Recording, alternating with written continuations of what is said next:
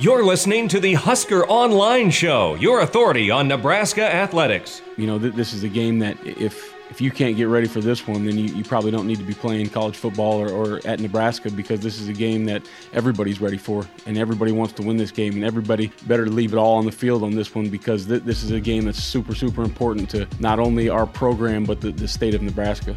Right, we got to be constructive about what went on Saturday, and then just turn the page, move on to the next game. These weeks go by fast, so capitalizing on every day, preparing the best of our ability every day is going to put us in the best position to succeed on Friday. We're so much better in so many ways, but we weren't Saturday, and that's what frustrates me. Is we've taken steps forward. I feel like we took a step back Saturday. We got more talent in this program than we've had the last 2 years. The talent keeps growing. A lot of the good players that are playing for us are young, freshmen playing for the first time. To win in this league, you got to not only have the athletes on the field and have the right X's and O's, you got to execute it really well, and that's easier to do with a veteran team than it is a young team. And welcome here to this edition of the Husker Online Show. Sean Callahan, Robin Washut here with you on the holiday week here, as America is working less this week, and we'll get you ready a couple days earlier for Nebraska, Iowa, as that game on Black Friday set for a noon kick, not an 11 a.m., Robin, as we've been so accustomed to. We get an extra hour. It's a noon kick on Fox. But, man, where do you start? I mean, this week going into it, sure, Robin, a 1-3 start was always possible. In fact, the Vegas numbers say Nebraska should be 1-3. Nebraska is only favored in one game and underdogs in three, and they're 1-3. So should we be surprised they're 1-3? Maybe not. But I think it's the nature of the way the loss happened last week against Illinois.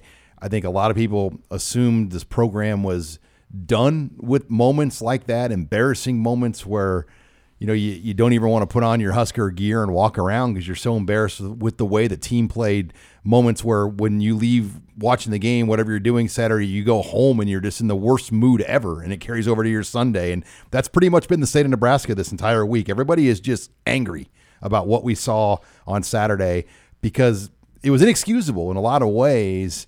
And now I don't want to call it the panic buttons being hit, but it feels like a lot of people have hit the panic button. Yeah, and for the sole reason, as you said, people are embarrassed, and they're tired of being embarrassed by the one what they thing, love. Yeah, the one thing when it comes to sports that they've hitched their livelihood to. So it's one of those deals where I think it's just the fatigue of constantly being let down by Nebraska football, and here we are in year 3, and things have not gotten any better from where they were in year 1, to where the same mistakes happen every game, every drive, every quarter, and all that, and there's been no encouraging reasons to believe that things are headed in the right direction. And they got a staff that keeps saying that we know where this thing's headed, we're a more talented team.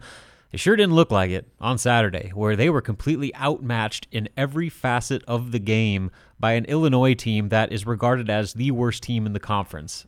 That can't happen. I mean, you can lose the game, but to lose in that fashion is, like you said, inexcusable. And it was probably one of the toughest pills for Nebraska fans to swallow, because they're just tired of getting kicked right now. Every time Nebraska loses, you got national media and all these people that are mad at Nebraska for wanting to play. They pile on. Well, because they love the traffic and the clicks exactly. Nebraska gives them. But every time that happens, I mean, that just kind of it wears on you to the point where you almost start questioning: is it worth me putting my heart and soul into this just for this type of result? And obviously, a lot of people frustrated now because you go out to Iowa, you're a 2-touchdown underdog now on Black Friday.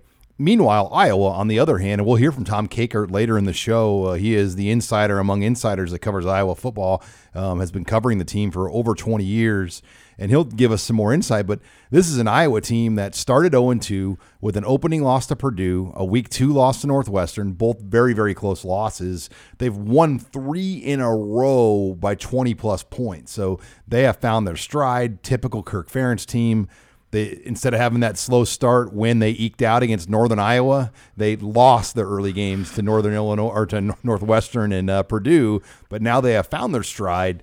And I think people know that this is not going to be an easy game for Nebraska regardless. And there's a lot of questions about the quarterback position, what they're going to do. And we'll get into that more specifically. I want to give that a whole segment, Robin, next. But just this game with Iowa, it's two teams playing each other in Nebraska's case at the wrong time, and Iowa's obviously playing their best football right now. Yeah, I couldn't dial up much worse as far as where this season is heading for both respective teams. But, you look at just Nebraska specifically, I mean, it's asking a lot for them to somehow find all the answers to all the problems that we saw on Saturday and do it on a short week against a team that is playing arguably, maybe outside of Ohio State, as well as anybody in the conference right now over the past 3 weeks. And Iowa's finding their stride, and Nebraska's completely lost. And is suddenly something going to click with the Huskers this week in practice? Maybe. I'm not going to hold my breath on that.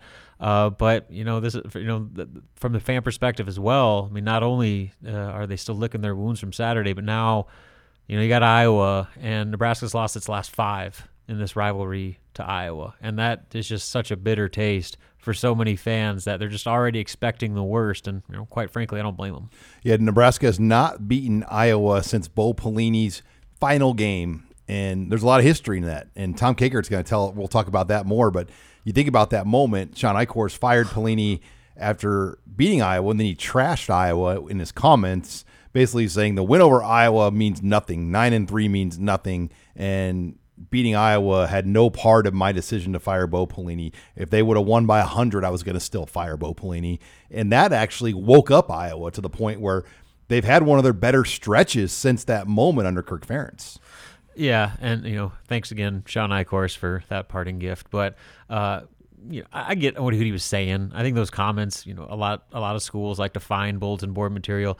It really wasn't me saying anything about the respect level for Iowa. It was the fact that the decision was already made whether Nebraska was going to win that game or not. But of course, just like Indiana was disrespected by some comments about Scott Frost asking why they never get to play Indiana, Iowa felt disrespected because of what the athletic director said in firing his head coach. I mean, you pick and choose what you want to hear, but clearly that provided enough ammunition for Iowa to kind of, bring the troops together and get this thing 5 wins in a row now. And speaking of Indiana, Tom Allen has become basically like the Paul Rhodes of post-game sound now. I mean, every week he cries and, it gets everybody emotional about how they've played. And I'll be honest, I was surprised they played Ohio State like they did. I was surprised Michael Penix Jr. moved the ball on their defense at that level. But in some ways, maybe not. I mean, Nebraska moved the ball pretty well in Ohio State. If you want to be real about it, they ran the ball for over 200, and they did a lot against the Buckeyes. And I know they're the best team in the league right now, but maybe it's not as much as we think. Yeah, I mean, I think Ohio State's defense isn't what it normally is, but a lot of it too is Indiana's good. And they've earned their right at the table. I mean, they're a team that is clearly one of the top 20 teams in the country right now, if not higher, depending on who you ask. And they've proven it. I mean, by going to Ohio State or playing Ohio State the way that they did, I think answered a lot of questions about how real that program actually was. They've gotten some breaks along the way, but week in, week out, they've kind of solidified themselves as one of the better teams in this conference. And, again, from a fan perspective, you see Indiana is establishing itself as a Big Ten contender, while Nebraska in the East, while not Nebraska just the Big Ten, here, in the East. Yeah, getting blown out at home by 3 touchdowns to Illinois. Think about this. Indiana is going to beat Penn State and Michigan both. They already have. They took Ohio State to within a touchdown. Like, who in a million years could have seen that coming? Never. All right, when we come back, we're going to talk about the quarterback race, what we think is going to happen this week in the future of Adrian Martinez and Luke McCaffrey. You're listening here to the Husker Online Show.